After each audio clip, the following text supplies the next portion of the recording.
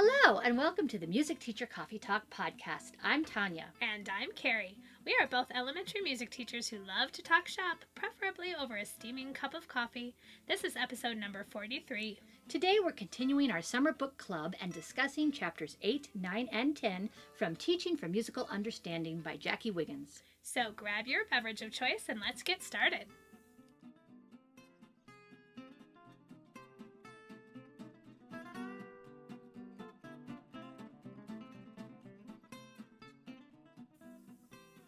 So now it's time for our highs and lows. Summer edition. High notes and low notes of Summertime. our week or whatever it's been, 2 weeks. Yes. Since you've last heard from us. It's true. So it's July. 4th of July was just a few days ago. Yeah. And I've got high because, we're not in school and That doesn't mean there can't be lows. there can be lows, but to be continued after yours. Yeah. Oh, no. I'm going to focus on 4th of July. We had an impromptu barbecue at my house, and family came over, and my sister, who is far more with it than I am, and up on the mostly videos, movies, pop culture, TV, all the things. Okay. She brought over her Wii at my request. Now, would you say that's with it? No offense, Tanya's sister. No. That's a little old. No, she was, but no. Oh, she was gifting it to you. She came over and she set it up and she's like, by the way, this is staying here. And I went, I see. Okay, then she is with it. So when I say with it, I mean back in the day when the Wii was a big thing. She was into it. She was into it, and I played a couple times at her house. And you were like, I don't want this thing. Well, we've never been a video game family. My family, my husband, my children. We decided early on that we really didn't want to inundate the kids with video games because we know what a mind suck it is. Yes, it is. And so we kind of on purpose avoided all that, but we don't avoid playing at other people's houses. Well, sure. But now that the Wii is like a clearly dead fad, we can get on board. It's retro. It is. It's retro. And we're all about the retro. So now I've got a plastic drum set and a plastic guitar and a plastic keyboard sitting in my living room. Yeah. We'll see how long I can deal with that. Yeah. And so they like the Rock Band thing, and it was fun. And That's awesome. My children have been playing tennis together. That's awesome. Wii tennis. I'm Wii so tennis. good at Wii tennis and Wii bowling. And bowling, yeah. Doesn't it just make you feel like you can just go out? And My daughter keeps saying, why do we ever go bowling? Why don't we just do this? I'm like, we'll never leave the house, kid. Never. Yeah. Anyway, so that was our high, is we've got a Wii now.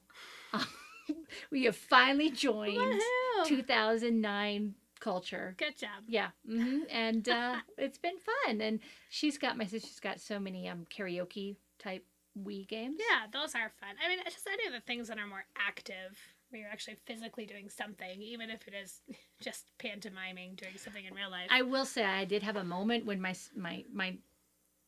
sister was encouraging my daughter to do a practice round with the guitar on the Wii Rock Band thing, right? And so she's sitting there and she's practicing a song and they've slowed it down, and I was like, you could why? do that. Yeah, I'm like, I have a guitar. I even have an electric guitar. Why are we not just playing the real instruments? But whatever. We're gonna. It's fun. It's fun. Summer. So that was our high. We have a Wii now Cool. for a few days at least. Good. I mean, until I'm totally frustrated and chuck it out the window. hide it. But it was good family fun. Good. Yeah. And right. you've got I'm going to do a low. Oh, just cool. to spice things up. Mine is also 4th of July related. Uh-oh.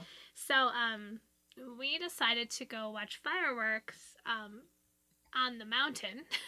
So it's called a mountain, but it's really a mesa. Yeah. I mean, it's not like a huge, gigantic thing. It's Green Mountain. It's Green Mountain, and it's a really big hill, basically. I mean, it's quite sizable. It is Colorado after all. So we thought, well, that'll be fun. If we kind of hike a little bit up the mountain, then we can see the whole city and see the whole skyline. Several different see everything fireworks going on. And so we went up there, and on the way it was raining. And Yeah. then we thought, well, okay, again, Colorado, usually we get these little rainstorms, they pass, and then we're good. Mm-hmm. Then basically we got up the hill, so that was probably a good, from our house, 20, 30-minute walk in the dark, in the rain. And we finally got settled, and just when the fireworks really started that we wanted to see, that were closest to us, started raining again. So we got our blanket, which is like on one side it's like waterproof, like a tarp, and we put it over us.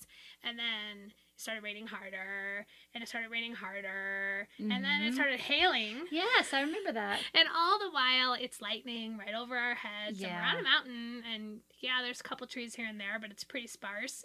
So it was a little scary, and I thought my kids were gonna freak out. They actually stayed pretty calm, which was good. And right when it was the point where I was about to freak out, it stopped. But then we had to navigate our way down, which was basically a mudslide at that point. Oh. None of us fell in the mud, but a lot of us were like slipping and sliding, and it was quite an adventure. Overall, I mean, it could have been much worse. No one was electrocuted, no one got hurt. But yeah, we were soaked, and we didn't really get to see fireworks at all. But that's all right. It was an adventure. My kids will remember it for a very long time. Yes, they will.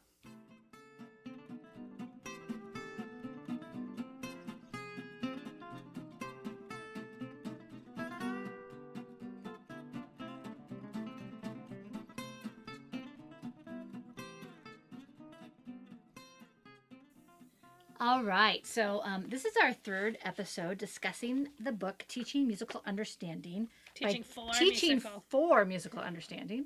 Yeah. By Jackie Wiggins. And we are talking about chapters 8, 9, and 10. And I would like to be very frank with our audience right now that you and I have on purpose. We haven't talked off mic about these particular chapters. We haven't. Not in detail. I mean, we've shared some general overall but very feelings. vague, less than we usually do. So this could be... In full transparency, we were supposed to record last night, but we were both very cranky, and partially because of this book. Well, don't say it like that. All right, I was very cranky. I was just tired from 4th partially of July because of this book. Partially, I was having a hard time wrapping my head around it. I was as well. Let's start with something positive though. Okay. And I mean, it's not all negative in my opinion. No, it's not all negative. No, but not at all. What I want to say is we have both been hemming and hawing this whole time that we want specific, concrete examples, and boom, there we go. We're there now. She breaks it down into very specific lesson plans and examples. She gives, in fact, these 3 chapters.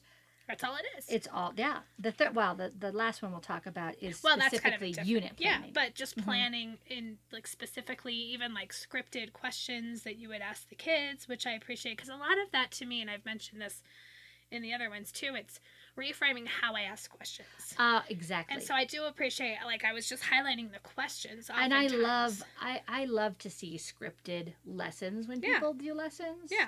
Just because it's I don't write them that way, do you? No. But for me, I like the example for the context of a book like this. But I think it's very helpful. It's a very helpful exercise to do that for yourself. And honestly, I was thinking this while I was reading, and I will probably script questions. Definitely. How I'm going to phrase questions. Yeah. Because I put it in quotes for questions for sure. Yeah. I want to, in fact, I'll even, if I'm really on top of things, I will say it, but I'll also put like on a PowerPoint or on the smartboard that exact question. Yeah.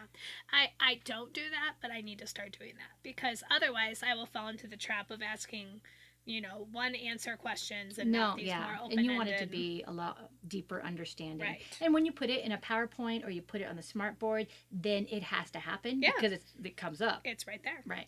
All right. So chapter 8 is talking specifically about entry-level musical problems. Yes. So meaning these are kind of when you're starting with your young students or your older beginners. This is kind of how you get them in the groove. Yes. Get yourself in the now groove. I've got some musical problems. Okay, let's do it. Here's my musical problem with lesson 8.1. Yes. Which is called Identifying and Representing Beat. Okay. That's what it's labeled. However, when reading through this, it seems really more focused. Okay, this is my Kodai brain, and I'm telling you, I know what you're gonna say. Keep going. I'm trying to be open-minded, but at the same time, I'm constantly reminded about why I embrace and value the Kodai philosophy. Yes. Because in this lesson that is labeled Identifying and Representing Beat, it really seems to be focused on rest. And she brings in, with the same piece of music, a focus on melodic direction as well. Right. This is chock full of issues, especially if it's for grade kindergarten or first. Yes. All right. So she talks about using engine number 9, and that's what you get for the whole lesson is engine number 9. Yeah, that would be my biggest issue with it. I mean, we talked about this on our Facebook Live video that we did about confusing rhythmic elements and melodic elements, Right, and how easy and that especially is in to kindergarten do, and first and grade, separating them. we separate them out and then we bring them together. But even more so, my issue is the time management. Because if you're going to do the beat, and now we're going to talk about the rest, and now we're going to talk about the melody, that seems like a lot of stuff. Yeah, so I've got lots of marginalia. But can I just say, in response to the beat versus the rest thing, she specifically does say, and I'm starting to kind of wrap my head around what she's saying, the concept of steady beat, part of the dimension of rhythm, is used as the doorway in that will enable learners to explore the rhythmic concept of sound and no sound. Okay, rest. however, and this is a big sticking point I have. Yeah. All right. Yes, but when she talks about steady beat and she shows these icons, which are just dashes. Right. And she shows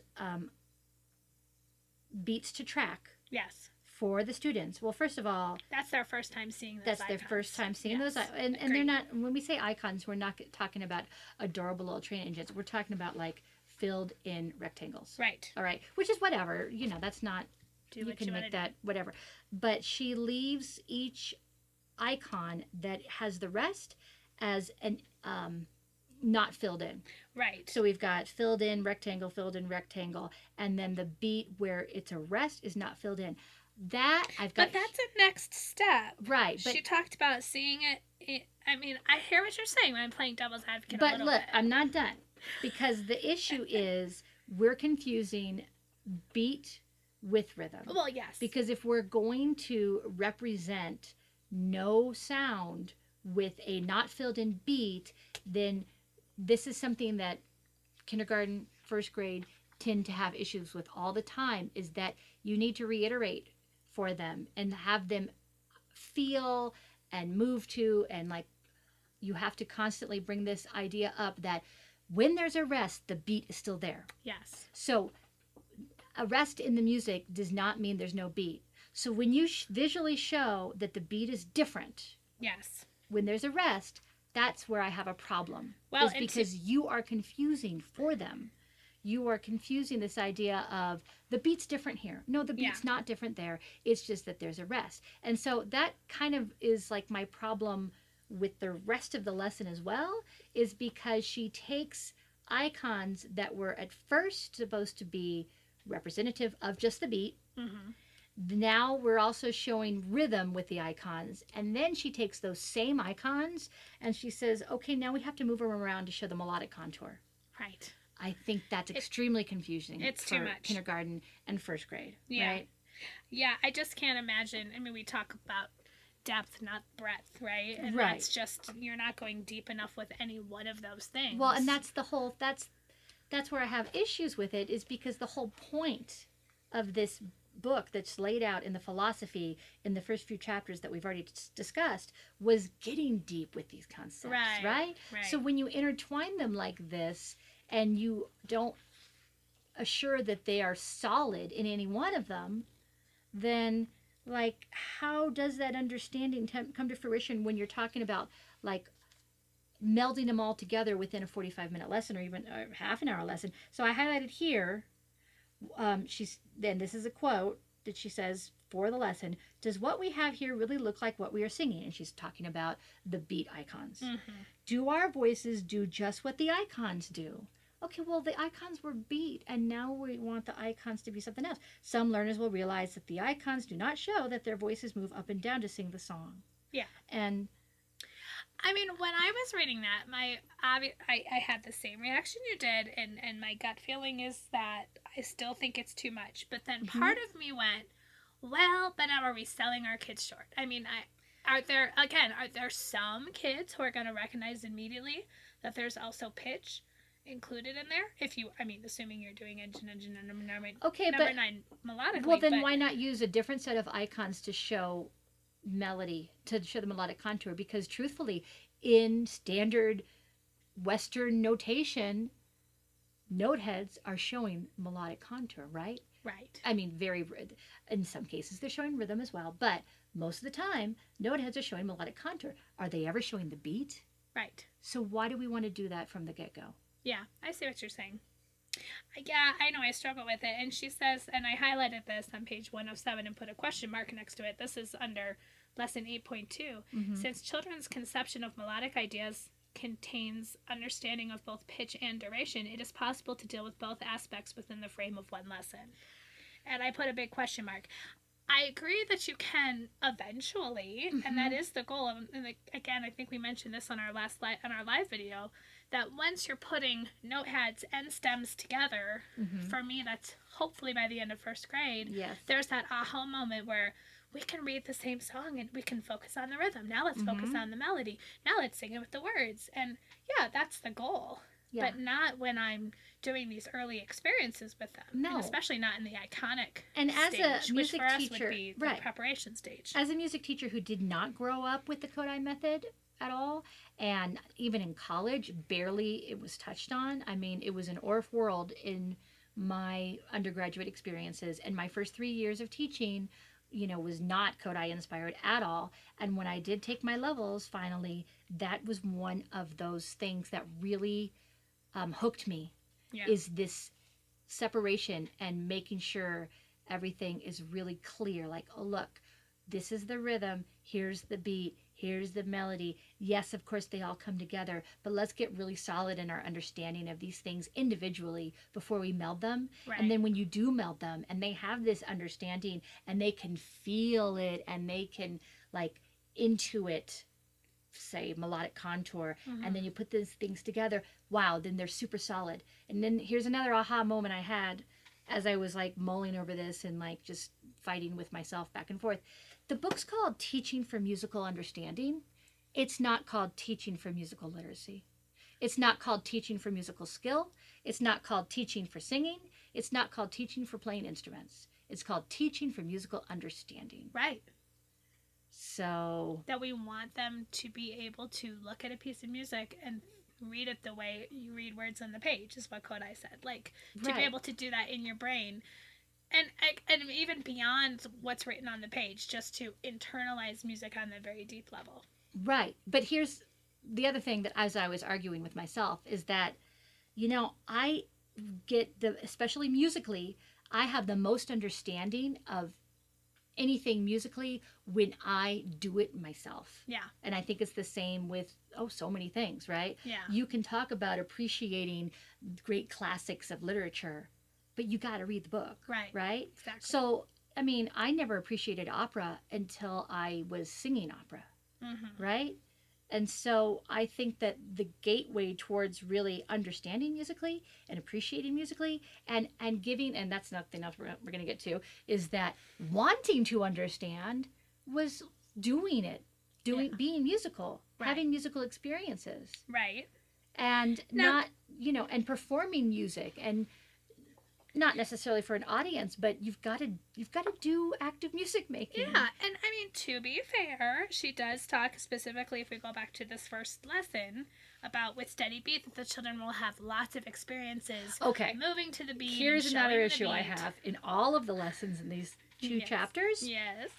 is that she states in the prepare lesson assumes that all this other stuff has happened. But when is that happening if they're Exactly. doing this? Yeah, that is that. I had that. So exact this is thought, why too. I was like fighting with myself. I was like, maybe this is all supposed to be, well,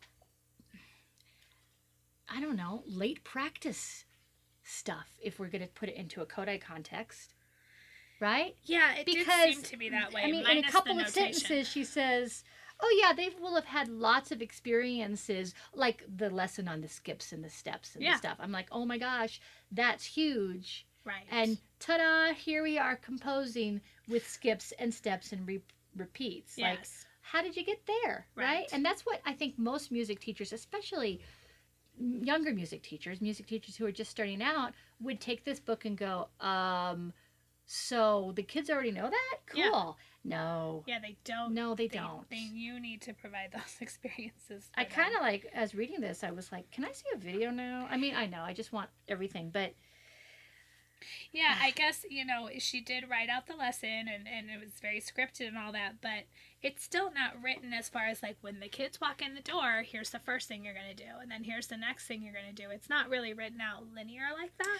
No, it's not. And I can get my head around that. That's okay. Right, but my point being that I'm hoping and assuming that within the context of this lesson, they're going to be doing lots of other things that are not in the page, like singing and playing. But how do you do all those things if you're doing this? Because this takes a lot of time. I'm not going to spend a whole lesson on engine number 9. Well, but okay, now I'm going to play devil's advocate again. Okay. Even if you did go through this whole process, including the beat and then erasing the boxes that have a rest and then adding the melodic contour, honestly, you could, assuming that you're asking questions well and the kids are with you, you could probably do that chunk in 5-6 minutes.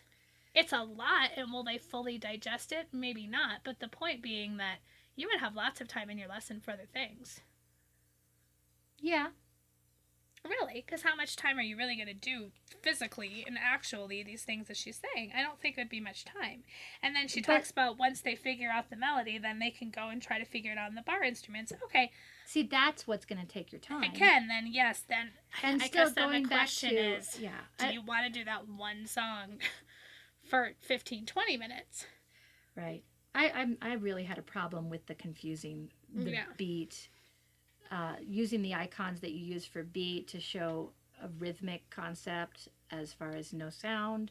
Right. I have, if I were to see that like from a Kodály student, I would jump in and say this is not happening. This is not pedagogically sound. No.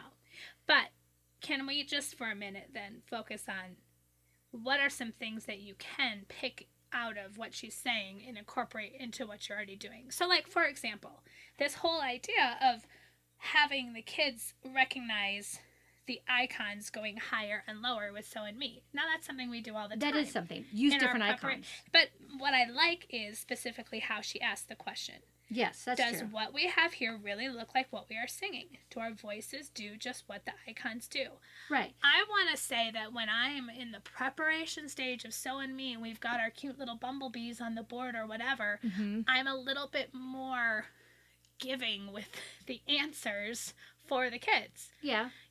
I noticed that sometimes my voice sounds higher and sometimes my voice sounds lower. Can you help me drag the ones definitely. that are lower down lower? My point being is that I think that I can be more conscious of how I'm asking those questions and incorporate some of the ideas of No, what I highlighted those specific questions. Yeah, I like that. I just wouldn't use it in the same context that she's got it here. So that first one, like I said, my marginalia is a little snarky on these pages because I'm just like arguing. There is some things that you can take out of it. I think she could, using different icons for beat. Yes. And then for melody, not I think doing would be it all important. in the same and not high concentration area. These icons are all the things.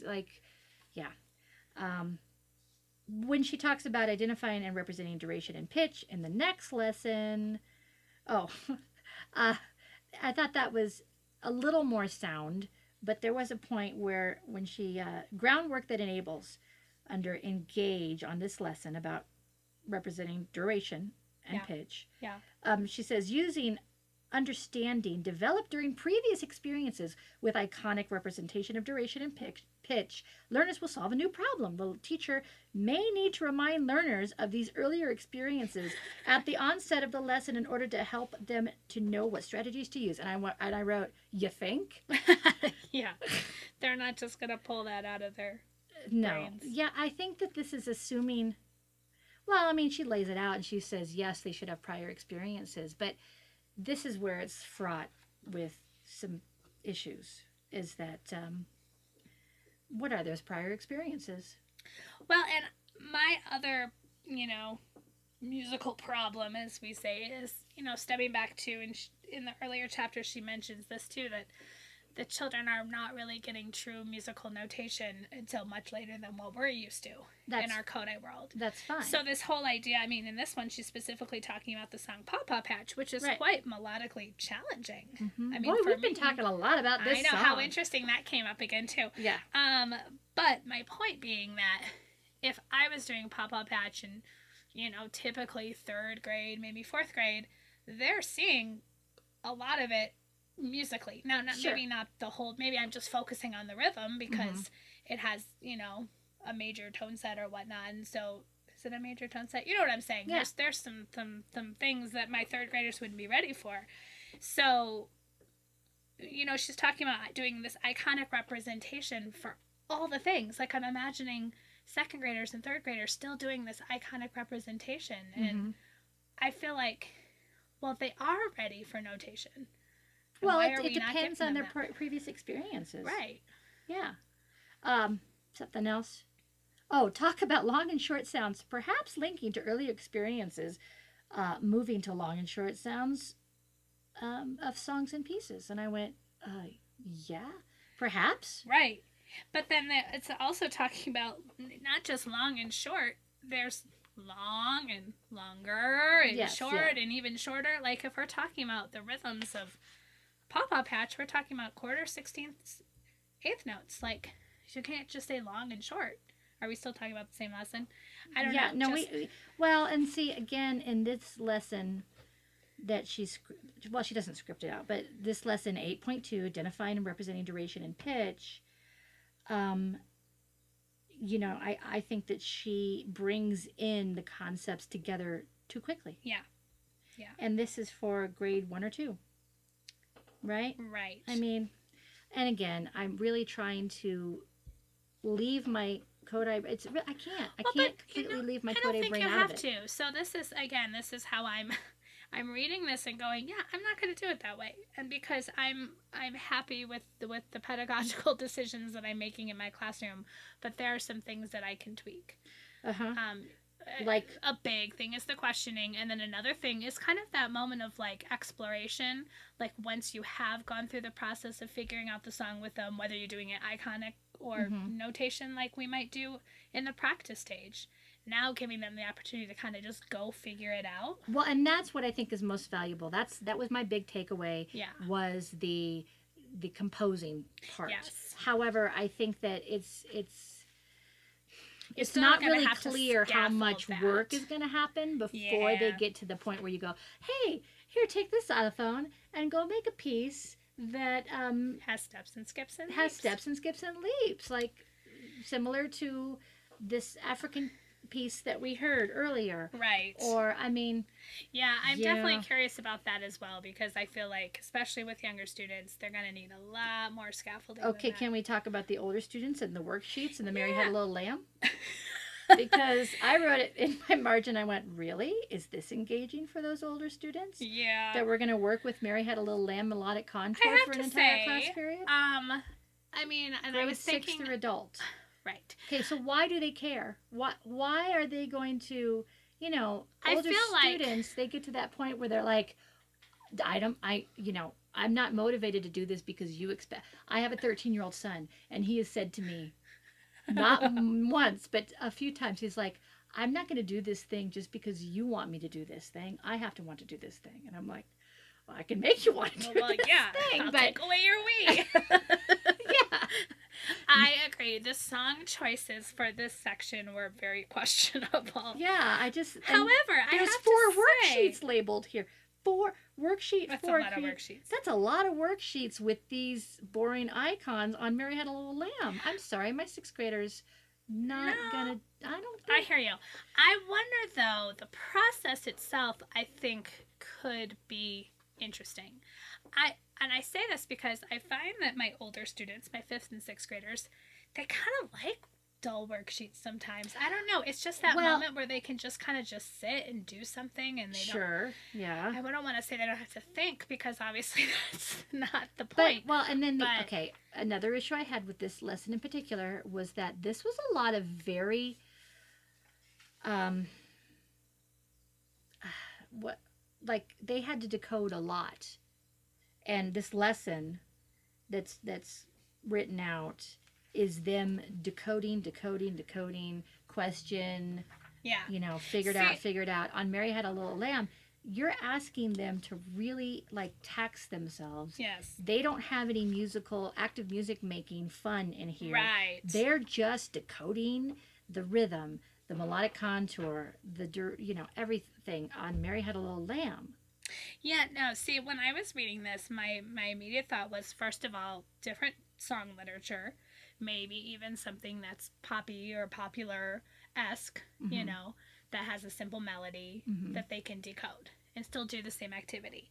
But then my also thought was, each one of these worksheets for me would be a different lesson. Oh gosh. And yeah. then all the other things we're doing in that lesson would be active music making, specifically drumming or. Yeah, but do you want to movement take the or- time in every lesson to do all of these worksheets? I see her process though. I mean, I don't hate it, because what I'm seeing is she is going from simple to complex, and Uh-huh. she's giving them more and more freedom and more exploration But till they why get do to the they point where they care? create a melody. What's in it for them? Well, I feel like they would care if you were careful about your song literature. Okay. All right. I would buy that. And then one more not little thing. I know we get there. This is so very not student directed. Not in the beginning, no. Mhm. But it can't be. Well, can it? I don't know. You got to lay the groundwork, right? You do, and Yeah. with that part, I do appreciate, because I'm a firm believer of that. To Well, me, I that's am the difference too. between just, here are some orff instruments, go figure it out, versus Go to town. taking them through a process and saying, now, using this information you have, now you go figure it out. Right. But okay. Yeah. And to play devil's advocate with that, Yes. she doesn't like she gives a lot of this teacher directed, getting them to decode these things, scaffolding it, that's all good. But then there's some parts where she goes, okay, we assume that they can sing this melody and tune. We assume that they can do X. I mean, I guess, yeah, you can't address it all because you can't have a 900-page book, I guess. But, Well, and okay, I'm imagining you've mentioned this before, that you're going to be going to a middle school, a K through 8 school next year. yeah. Not knowing, me personally not knowing where your kids are at right now, are Mhm. you assuming that they're going to be singing in tune? No. No. No, but as soon as they come in, I'm going to give them Mary Had a Little Lamb with these Okay, icons. no, but this is my question then. What is that going to be a stress of yours to get them to sing in tune, or is your stress going to be to get them musically literate, or is your No. stress going to be just to get them I want to give experiencing them active music making? active music making activities that inspire them to want to do music. Yeah. That's what it's about, because at this point, especially knowing that it's very likely that I will be teaching them for 1 year only. Right. And then there's going to be somebody else. Yeah. I think it's not realistic. I mean, of course I would like to work on steady beat, and you can do that with older beginners for sure. And you can expect some singing. Am I going to beat myself over the head trying to get them to sing perfect intervals? No, not at all. The active music making is more important. However, I don't think that like hammering away at all the musical concepts that you can with, a literature that's beneath them is going to do it. Now, okay, that said, I will say that the listening examples and the listening maps that she provides later on Mm-hmm. in this chapter, and especially in chapter 9, when she has these melodic contour maps Mm-hmm. and they have to put things in order, Yeah, like that the stuff puzzles. I could totally use. Oh yeah. Yeah, and I really enjoy that stuff. And I think for older beginners, listening to finished pieces is going to be a big doorway in. Yes. Yeah. Definitely. With chapter 8, and maybe we can move on from chapter 8. my big issue, well, I mean, we just talked about him, but mostly it was that I would hate for anyone to take this and read this and go, I'm going to do exactly this. I think it's really good for us to question why we value what we value and why pedagogically we do what we do. Yeah. And this did make me examine, Mm-hmm. why am I not taking those beat icons and putting them in a melodic contour? I can tell you why. I just did, right? Right. And so I think for that was really valuable. Yeah, I I'm would hate for a definitely. beginning teacher Yeah, exactly. to look at this and I go, was gonna say I'm okay reading this at this point in my career because I can look and say, yeah, these things I can try to incorporate. Oh, these things I just don't think are sound with what I'm doing. uh-huh. But yeah, if I was But then again, early in we've my drank the careers, Kodai Kool-Aid, right? so yeah. So maybe we're jaded. Well, In a no, good way. no, not I'm jaded. I'm we're kidding. we're firm in our beliefs, and I think And we've that's a seen good the thing. results Yeah, of what our kids are doing. yeah. All right. So let me talk about things that I really liked and appreciated. So we have some listening maps for Ballet of the Unhatched Chicks and the A section and the B section, and I think this is really fantastic stuff. For melodic contour, I even like the way if you are looking at the book on page 116, it's not just a melodic contour, but it also like shows um, some expressive elements Yep. things there with the X's and the Yeah. lighter lines and the curved lines as opposed to the jagged lines. And so Mhm. I think that stuff, that's great.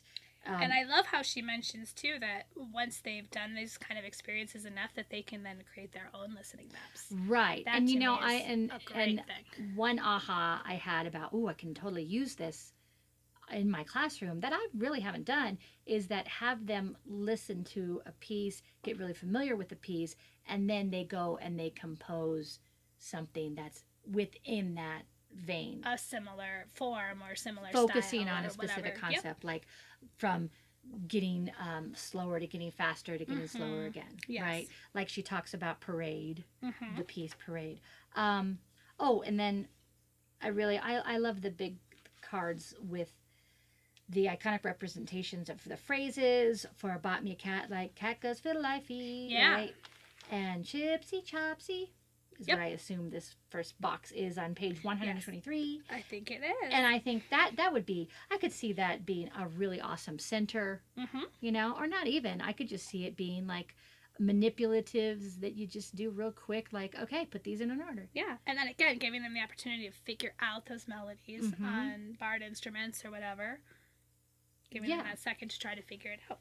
Yeah. So I really did appreciate that part. So yeah.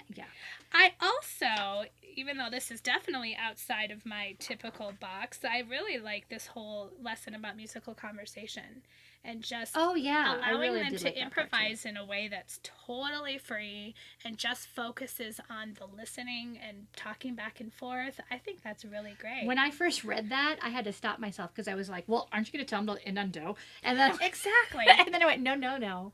Let him be more free," because she talks about sometimes the phrases will be longer, Yeah. sometimes they will be shorter, and just Well, let him go. And here was my silly aha moment. Like so many times when I'm doing question answer improv with my students, I give the question, they give the answer, but that's actually harder. So why I like that she says they give the question and the teacher gives the answer Yeah. to kind of model like kind of what you're looking for. I'm like, oh, duh. I don't know why. No, Because I that's guess yeah. I'm trying to just get to the meat of I want to hear your musical idea and blah blah blah. But I love the idea of them doing the question first and then going back to the answer. Right, and Of then course, she says, change it up. My question then just becomes the actual doing of the thing because if I've got one kid and we're going back and forth, I just cannot imagine the rest of my students are sitting oh so quietly and patiently. They might be interested a little bit, but I feel like that would fade pretty quickly. So I Yeah. guess my question Well, is you how keep am them, I going and to she mentions this, you keep them on their toes by their anticipation of being next, right? Yeah, but then the kid has The already kids had who've the already turn. had the turn. He's Well, going to be like, all right. Someone on Facebook, on one of the music teacher pages, was talking about the cue ball. Which I just got one. Right. And I've barely used it, but Well, I need this to. would be a great if you're doing If you're doing it vocally, this would be Yeah. a great time to use that cue ball. Yeah. Like, I might toss it to you. Yeah, totally. Yeah, that's definitely my goal, to do more improvisation. It's always my goal to do more Right. improvisation. Um, and the other thing that I kept inserting as I was going and reading through these things is singing's not mentioned a lot. No, it is. And as far as when like doing the composing or improvisation, well, it's easier to do on instruments. yeah, It is. that's true. It's much harder to do. Yeah. But that I can insert that myself. That's not a big problem. Yeah. All right. All right, moving on to We are moving on to 9. middle level musical problems. Right. Oh yeah, So now and this we're was fascinating, and digging in a little deeper. I made lots of highlights about things that I could actually do. Yeah. Well, Wh- this is your example about the parade, this first lesson. Mhm. And it's talking about how, with these middle level, we're getting more into the meta dimensions, Yes. which you talked about in the earlier chapters. These are more kind of the big ideas of music, like, dynamics, but style and, How the dynamic texture, changes, gives it architecture, effect. yeah.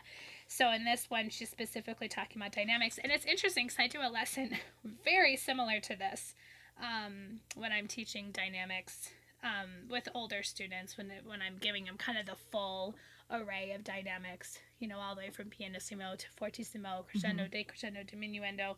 But I use the piece Over the Hills and Far Away by Percy Grainger, aka the Children's March. Not the Led Zeppelin. No. I think we've had that same conversation. I know. I just every time someone says "Over the Hills and Far Away," that's what starts up in my head. The Children's March. Yes. But anyways, the point being, I do this pretty much the same lesson, so it was kind of interesting to see, like, okay, how can I tweak it again to get them, like, I don't start off by saying, have you ever been to a parade and what does it sound like? I say, all right, we're going to listen to a piece of music that sounds like a band marching in a parade. It starts soft, and as it gets close, I tell them all this. And why do I not give them the opportunity to tell me? That's the kind of aha moment that I'm having. Yeah. And I know the answer why. It's time. I want to get to the thing. And they need the right answers right now. And that's me. I'm such a control No, freak. but telling is not teaching, and we know this. But I need to something ask, that I do not tell. a lot when I play musical examples for anybody is, and I start this in kindergarten, is I say, okay, I'm going to play some music for you. Make a movie in your head. Yeah. And That's then good. a lot of times they will come up with, like, not necessarily a parade, Right. but like something that shows that they are aware that it was getting louder and then getting softer. And Right. I mean, and of course, sometimes kids will come up with some wacky stuff that doesn't seem to fit at all. But again, reframing that to, well, they weren't focused on the dynamics. Maybe they were focused on the melody. Or the maybe the instrumentation. articulation, like, Yeah, so, I mean, that could be a lot more student directed if you're able to give the time to really, like, I don't know, let them describe what they hear, and then I guess you could just go with, oh, did you hear when Sally said she pictured a car getting closer and then driving away? Then you could zone in on that. Yeah, exactly. And hope somebody comes to that. Yeah. And if they don't, be like, well, I imagined when I listened. Let me tell you what it really is. Here's the real kids. answer, kids. No. But I do appreciate and she has many examples like this where there's some sort of that doorway in, which is often a listening piece or maybe a song they're singing, and then they do a composition project that's inspired by that. No, and that I really liked. Yeah, and I like that she did set up some parameters of, she talked about in this specific one about the dynamics, setting out groups of instruments, 5 or 6 different areas of the room. So you kind of have that set up ahead of time. So it's not just a free-for-all. No, and I got to read this because I just loved it. Because I was like, good point. It is difficult for second graders to choose an instrument, carry it to a work area, and get organized. Yeah. Moving the children to the instrument is usually less time consuming. I'm like, I've lived that. Yeah. I know, yeah. So you're giving them lots of choice, but you're also giving them parameters. Right. And you're giving them structure. Yeah, and as far as the composition part, there is no reason that can't be like a late practice for, say, for loud and soft. Right. within your PPP. Exactly. Yeah. Yeah. Exactly. That's what I found myself thinking. A lot of these would be like Right. practice And activities. truthfully, while I was reading about the compositions, I was really kind of, getting on myself and go, oh, Tanya, you don't do enough. Like, Yes. here was an opportunity, you didn't do it. Like, Yeah. wow, you have these opportunities for them to really compose Mm-hmm. with instruments. And my brain always goes to, oh gosh, we got to get to the next thing, or Mm-hmm. they don't have enough skills to really compose successfully. Yeah. And that's neither here But or what's there. your barometer of success? Yeah. They're not needing to do something that ends on do or has perfectly Right. balanced phrases. But then, okay, when you look at the sample of student work, Mhm. I'm like, really? That's pretty impressive. They that what played you in were perfect fourths? That's Yeah. pretty cool. Wow, they did this ascending pattern? Right. I often found Scale-wise? myself asking when I was reading these composition projects, and oftentimes you would say that some of these might take more than one day. Okay, but if they're not notating these things, they're just playing off the cuff and kind of figuring it out together, I can see that could happen. Right, but how do But they then how are they remember going it? to pick that up Well, when they come I back? thought about that too, and I was thinking, thank goodness we've got so much technology That's true. because they can record themselves and they can come back to it. But I'm curious what she was thinking when she wrote the book, because I don't think she was thinking that. Well, I'm sure she sat down with each group with some, staff paper and quickly sketched it out. I don't know. Here's the other thing I'll say about the composition piece. I'm getting better about including little. I'm not this good, but I'm definitely getting better about including little composition things. What I'm not good about is the sharing part, where they share we don't for have time each for other. that. Exactly, where they share for each other, and then again, Well, second okay. ask what else did they do that was not part of the project. Well, okay, so if we're Bringing really in on those top other of it, things. you could have it record and Talk about have it next there's a time. play, or even have a place somewhere online, like through Seesaw, Mm-hmm. or I don't know, through Class Dojo or something, where kids can listen to. I mean, And would show they, their parents. if they would do that, Yeah. right? If there was a way that they would, and they could even comment. Yeah. You technically can't. Well, it depends on what you do with your Seesaw, I guess. If Oh, we're talking yeah. specifically Seesaw, their parents can comment. They can't, Oh, unless okay. you So give I them guess. the code to use at home, which is kind of a no-no. But Oh, I don't know. all That's right. very Well, technical. But I hear what you're saying. Yeah. I mean, doing it on another day later. Because or you can. it could even be like do it on another day. They've recorded the pieces, and it could be maybe that could be your stations one day as they go from station to station and they Mhm. listen to other people's composition, and they have to write on the big, Yeah. paper Yeah. that's up on the wall, and they have to write something about it. Yeah. I like that. Especially, I don't see myself doing that with, first and second grade. That'd be a bit of a stretch. No. But third and up, I can definitely see them if you set up the parameters of that. Yeah. Mhm. But, so then she goes into another example where they're analyzing a song with steps and skips and leaps, and then they go right into composing something with steps and Yeah, skips and leaps. I struggled and with that one. I do too, and I think, again, it just seems like I think it's too seems much too too big. soon that they Uh-huh. need to be really solid. I bet she does say that, like, the lesson assumes much prior experience singing melodies, experience showing melodic contour and direction of melodies, some prior experience playing barred instruments. Mm-hmm.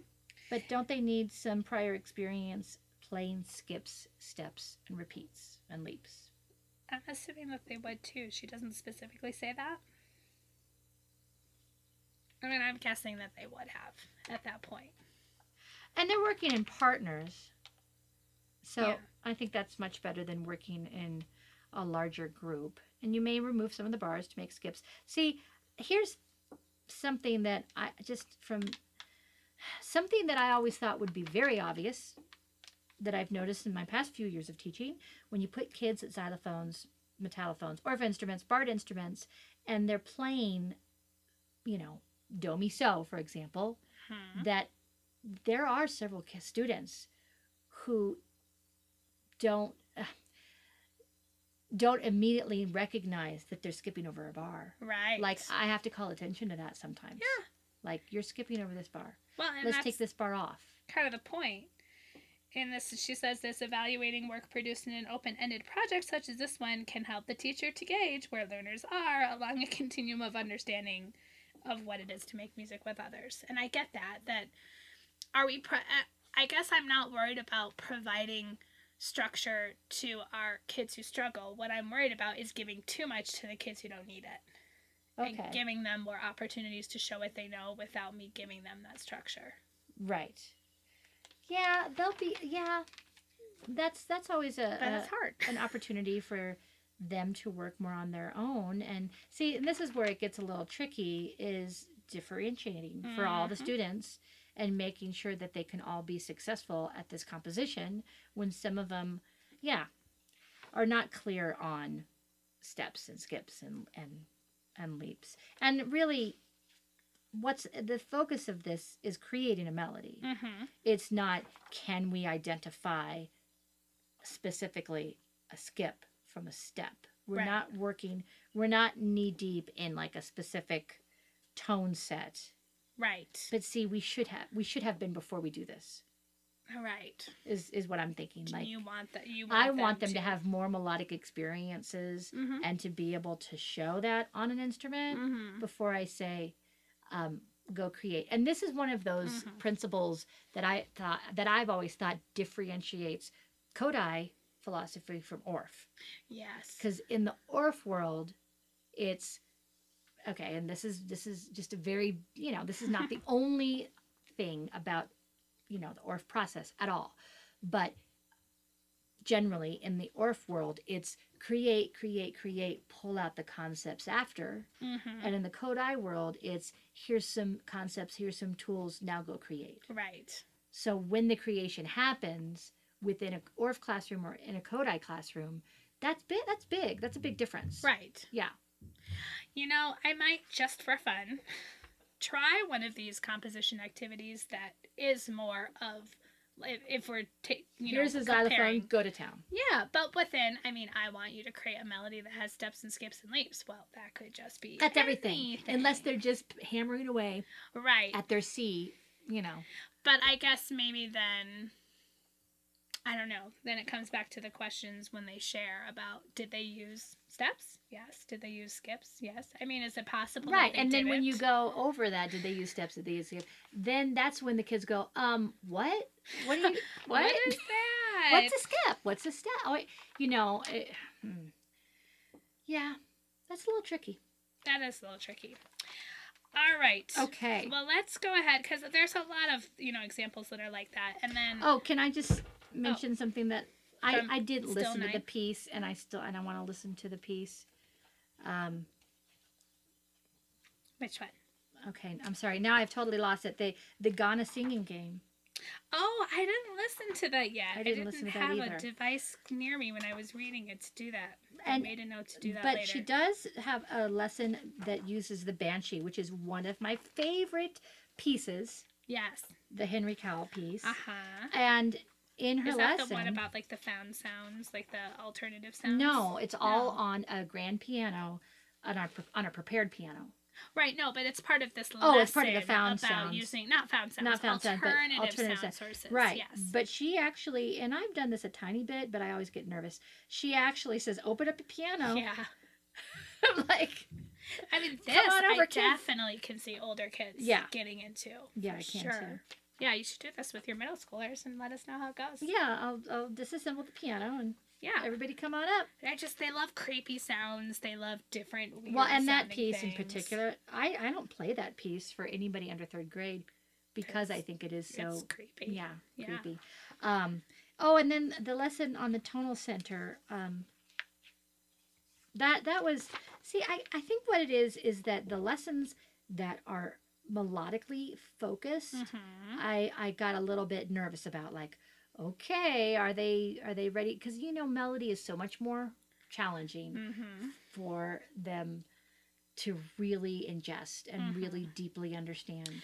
Yeah. So this lesson on the tonal center and having them like with this home tone line, and we're not going to go below it. My thought was, well, what if they naturally do? Yeah. Right. I mean, what if they modulate and it's like just an intuitive thing, Yeah. Anyway. Yeah.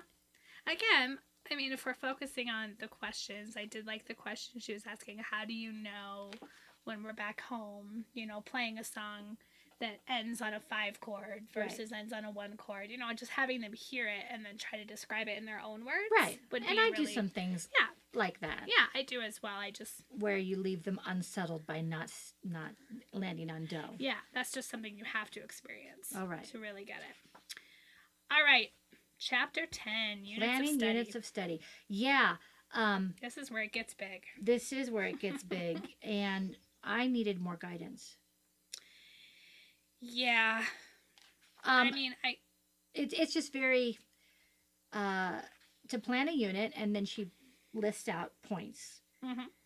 Choose one musical dimension or metadimension. Think about the various aspects. Decide which aspects of that dimension the unit will address.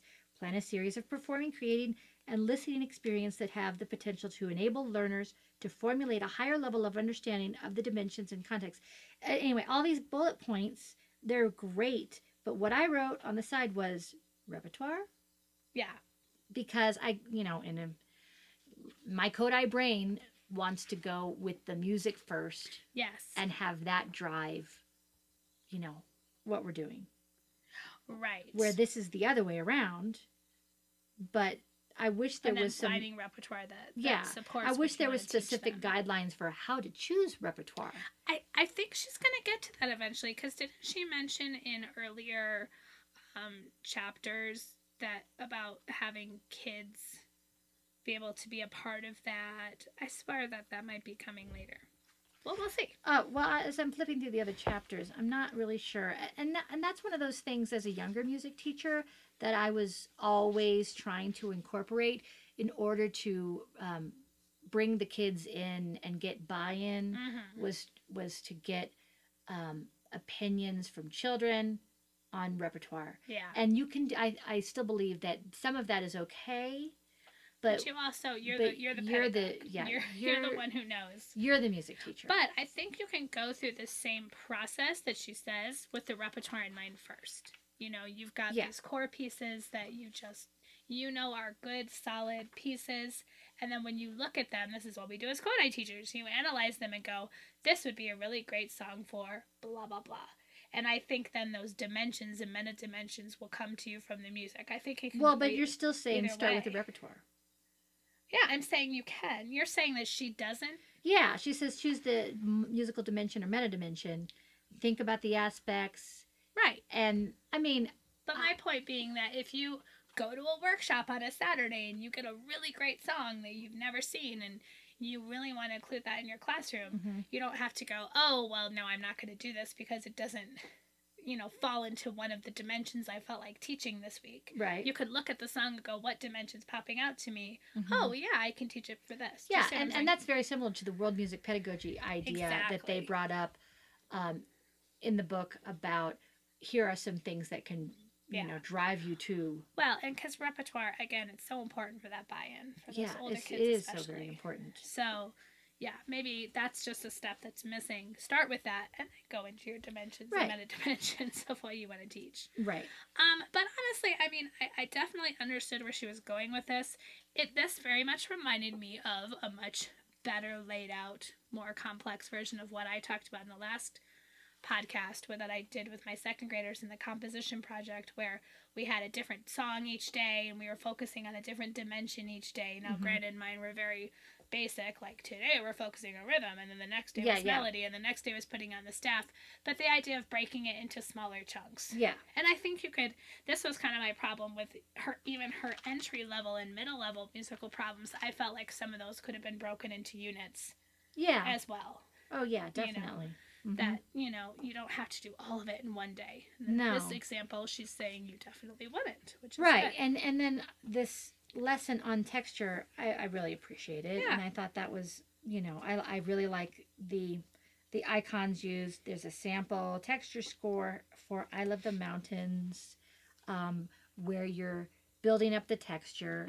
I did have a little moment where she says, find a student who knows how to play the choral part of the piano of Heart and Soul. Yeah. There's always at least one. I'm like, Not in Uh, high school. come to my room. Yeah. Welcome I to think my that's world. just, I mean, it's just a slightly dated opinion, maybe. When we were growing up in an Yeah. elementary school, Everybody, somebody yeah. knew how to play Heart and Soul. I just Right. think it's just not that way I anymore. don't think I can name 5 students in my school who take piano lessons. Right. Well, even my own child who takes piano lessons, I don't think he knows Heart and Soul. I didn't teach him. No, neither one So of my I just children. think that's one of those things that's fallen Yeah. by the wayside. I do appreciate, though, regarding texture specifically, she did mention on bottom of 157, charting the texture of a work is often a good doorway into non-Western musics Oh, because yeah. many of them have a more of a linear organization than a formal one. Yeah, I really appreciate that because, you know, this is, you know, we talked about this with world music pedagogy, just having more world music for our kids and Yes. broadening their horizons, but sometimes it's hard to find what you're going to do with it other than experience it and listen to it if you want to have a pedagogical purpose for it other than just broadening their horizons, because Right. the melody could be really complex or the rhythms could be really, you know, too difficult to read or write in a traditional Kodai sense. No, but like these But this big is a really great way. dimensions, Yeah, texture, I like architecture, that. form, even. I like that a lot. Yeah. And then I enjoyed looking at these samples of student work and like figuring them out and going, that's pretty sophisticated. Yeah. Yeah, from 4th graders. Right. But, you know, I mean, not having the burden of having to write it down, I think could also, I mean, when kids are composing, quote, and it's more of a just play, you know, you don't have to write it down. Because that can sometimes hinder what they write. Like, I'm just thinking about something as simple as recorder compositions. Yeah. Like, kids will want to play something and then they can't really write it, and that changes their choices. Yeah. That seems to, like, sway them one Right. direction. Yeah, we don't want to limit them too much. Yeah.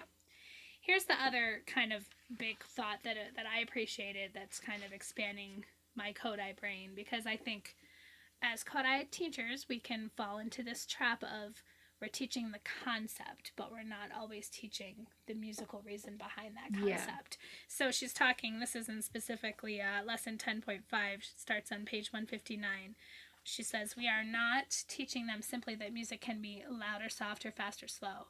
Our intention is to help them understand how musicians might use these tools to generate the effects that they seek to produce. Right, and that's much more big picture. Yeah, and we do want to get to that. Always get to that point, especially with my younger kids, about, you know, well, the big why behind it, other than it's just fun to be fast and then maybe slow and then fast again. But then, like, she uses a great piece when she says, in the Hollow of the Mountain King. Yeah. Definitely, you could have, with almost any grade level, a conversation about how does this paint a picture? Yeah. And, like, it's the same rhythm and melody basically over and over again, right. But what is changing and why is he using that particular technique? Exactly. Yeah, I just like that, the bigger why, and incorporating that even with younger kids. Yep. The one about meter definitely sounded challenging to yeah, me. I was like, yeah. wow. When I was looking at the meter one, I went, okay. Changing meter. I mean, this would definitely be older kids for sure. But I do like the idea of arranging around. I think that that's a really great lesson idea. Oh, yeah. The arranging, I think, is really accessible. Yeah. I don't think I do enough of arranging, so that's something I'd definitely like to do more. Yeah, and think about the technology that you can use. Yeah. That would make it, I mean, it can be so simple. Groovy music doesn't exist anymore, right? No, I miss groovy and music. Like, wow, talk about arranging and that kind of thing. But, I mean, even if it's something as simple as Incredibox, you can be doing arrangements and people are building texture just with that. Yeah. Right? So I guess to sum it up, big takeaway, Tanya. big takeaway. From these chapters. From these chapters? Yeah. Or thus far in the book, if we want to go bigger. I'll say mine first, but if you want to keep thinking. Well, no. Okay, my big takeaway of what I can do is that I need to. What can you do? What can I do? I can include more composition opportunities and more improvisation opportunities, and not get hung up on, are they super solid on the do pentatonic, or these certain, and not always say, okay, your composition has to have a ticka ticka in it, right? So I can definitely have some more freedom Yes. and give them that means of expression and looking at these meta dimensions, right? Meta-dimensions. And I can, Totally. and I think that that would really breathe some new life into like students' understanding of why are we even learning music, right? Uh-huh. So I think that's a big The big takeaway. wise. My other big takeaway is that this is a really rich book, really dense text, and it's not for beginning music teachers. No, I would agree. So those would be my big two takeaways, is like something that I can definitely do and something that like I would want. I would not throw this to like a first, second, third, even fifth year music teacher and say, here's some things. Yeah. Um, These are pretty big things to think about. because I really do value um, solid pedagogy. Mhm. And I'm not saying that this is not solid pedagogy. I think this is assuming that you already have some pedagogy. I think that's what it is. Yeah. So those are my two big takeaways from Okay. this so far. What about you? Nice. Well, I mean, ditto to everything. And then I will just add, I've said it, the questioning piece, just really giving the students the opportunity to do more open-ended thinking Yeah. without me cramming the answer before With I even me, ask the without me question. raising my eyebrows and pointing towards my dynamics Yeah. wall. Yeah, or the inflection. Do you think this song is about a farm or a parade?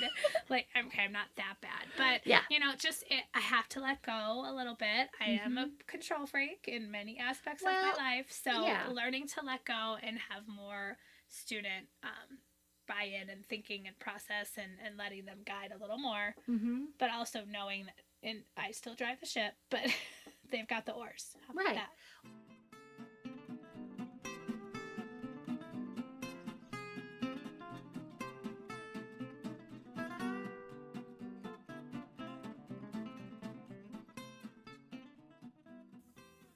And now it's time for the CODA section, where we each give a personal or professional recommendation of something we've been enjoying, other than teaching for musical understanding, that is. Yeah. What else have you been enjoying, Tanya? Oh, well, okay. This is kind of two wrapped into one. Okay. So, I read the book Daisy Jones and the Six, Okay. which is just a really fun summer read, and Okay. it's very much modeled after the band Fleetwood Mac, and that was like my first big fandom band Right. when I was a kid. Right. So that was a fun book. But anyway, this book can be bought at my neighborhood bookstore, which is the Yes. Book Bar. So me and my family like to ride our bikes down to the Book Bar. Right. And the Book Bar is just what it sounds like. It's a bookstore. It's With a a bar. bar. It's a cafe kind of thing. They've got like Fabulous. pastries. It's an awesome place. But really, what I am recommending here is something that was kind of making the rounds on Facebook Mhm. in the Colorado community. Is Book Bar's extremely official response to extremely negative comments with book recommendations. And the negative comments that they're referring to is in relation to the Drag Queen Storytime Hour. Right. So the Book Bar has lots of events going on. They have like authors coming in and doing talks and signing books, and it's just a fabulous place. They also do like a silent reading hour that we like a lot. Yeah. So on once a month we go on a Sunday, and it's like silent. And if you're not silent, do they kick you out? No, Like but the it's Alamo kind Draft of House? it should be, but you need to be silent. Yeah. And they have like a certain percentage off of their drinks and cafe items and stuff, but they also do like story time for little kids. They do poetry reading for adults and big kids, and they also do a drag queen story time. It's fabulous. Right. And so, But some people think it's not fabulous. well, like white supremacists. Right. Yeah. So they targeted the Book Bar, and there was an outpouring of support and kindness from the community, Mm-hmm. save a few people, Right. because there was some negative comments. And so I get the Book Bar newsletter that goes out online, and someone who wrote this, I should look and see. Anyway, I'm going to link this in our show notes, because there was a response to the negative comments that they received with book recommendations. So as they go through, you see little titles and covers of books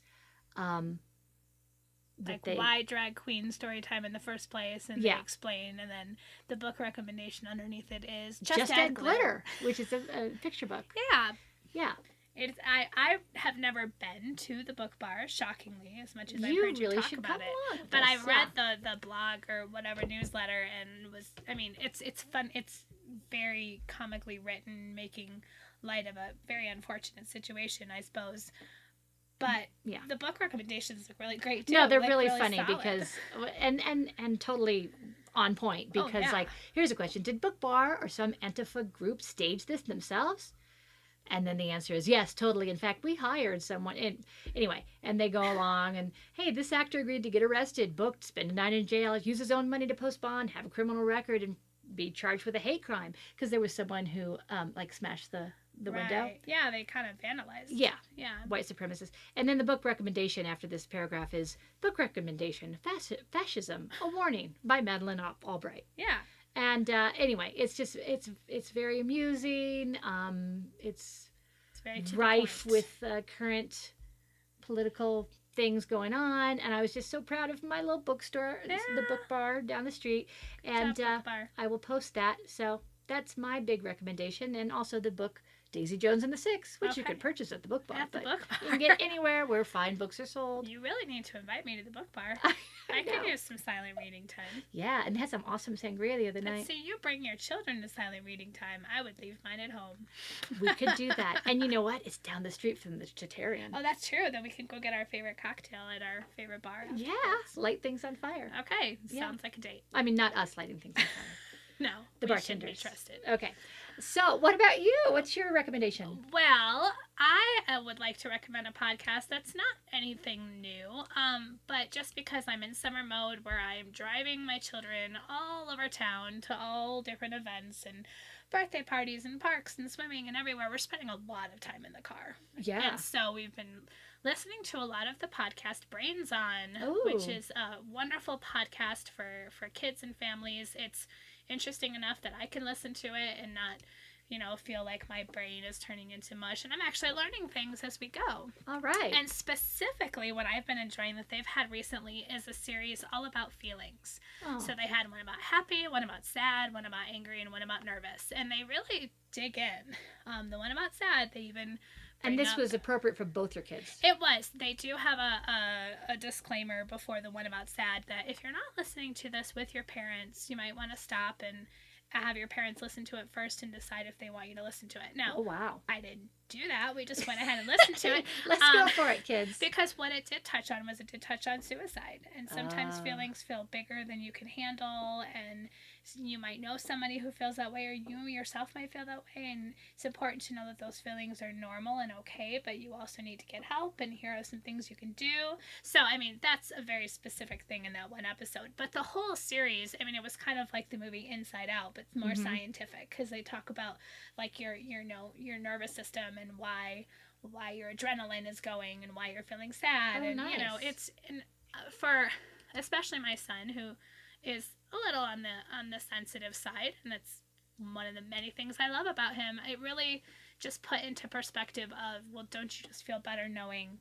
it's not weird for you to feel that way when you feel angry or when you feel sad. We all feel that way. Right. And it's just about managing. And then they talk about mindfulness, and they have examples of different breathing techniques or meditation that you can do. Oh, cool. When you're feeling in any of those states and you need to regulate yourself. So, right. Anyways, Brains On in general is a really great podcast, and specifically the series on feelings. If you have young people in your life, nice. It's a really great listen.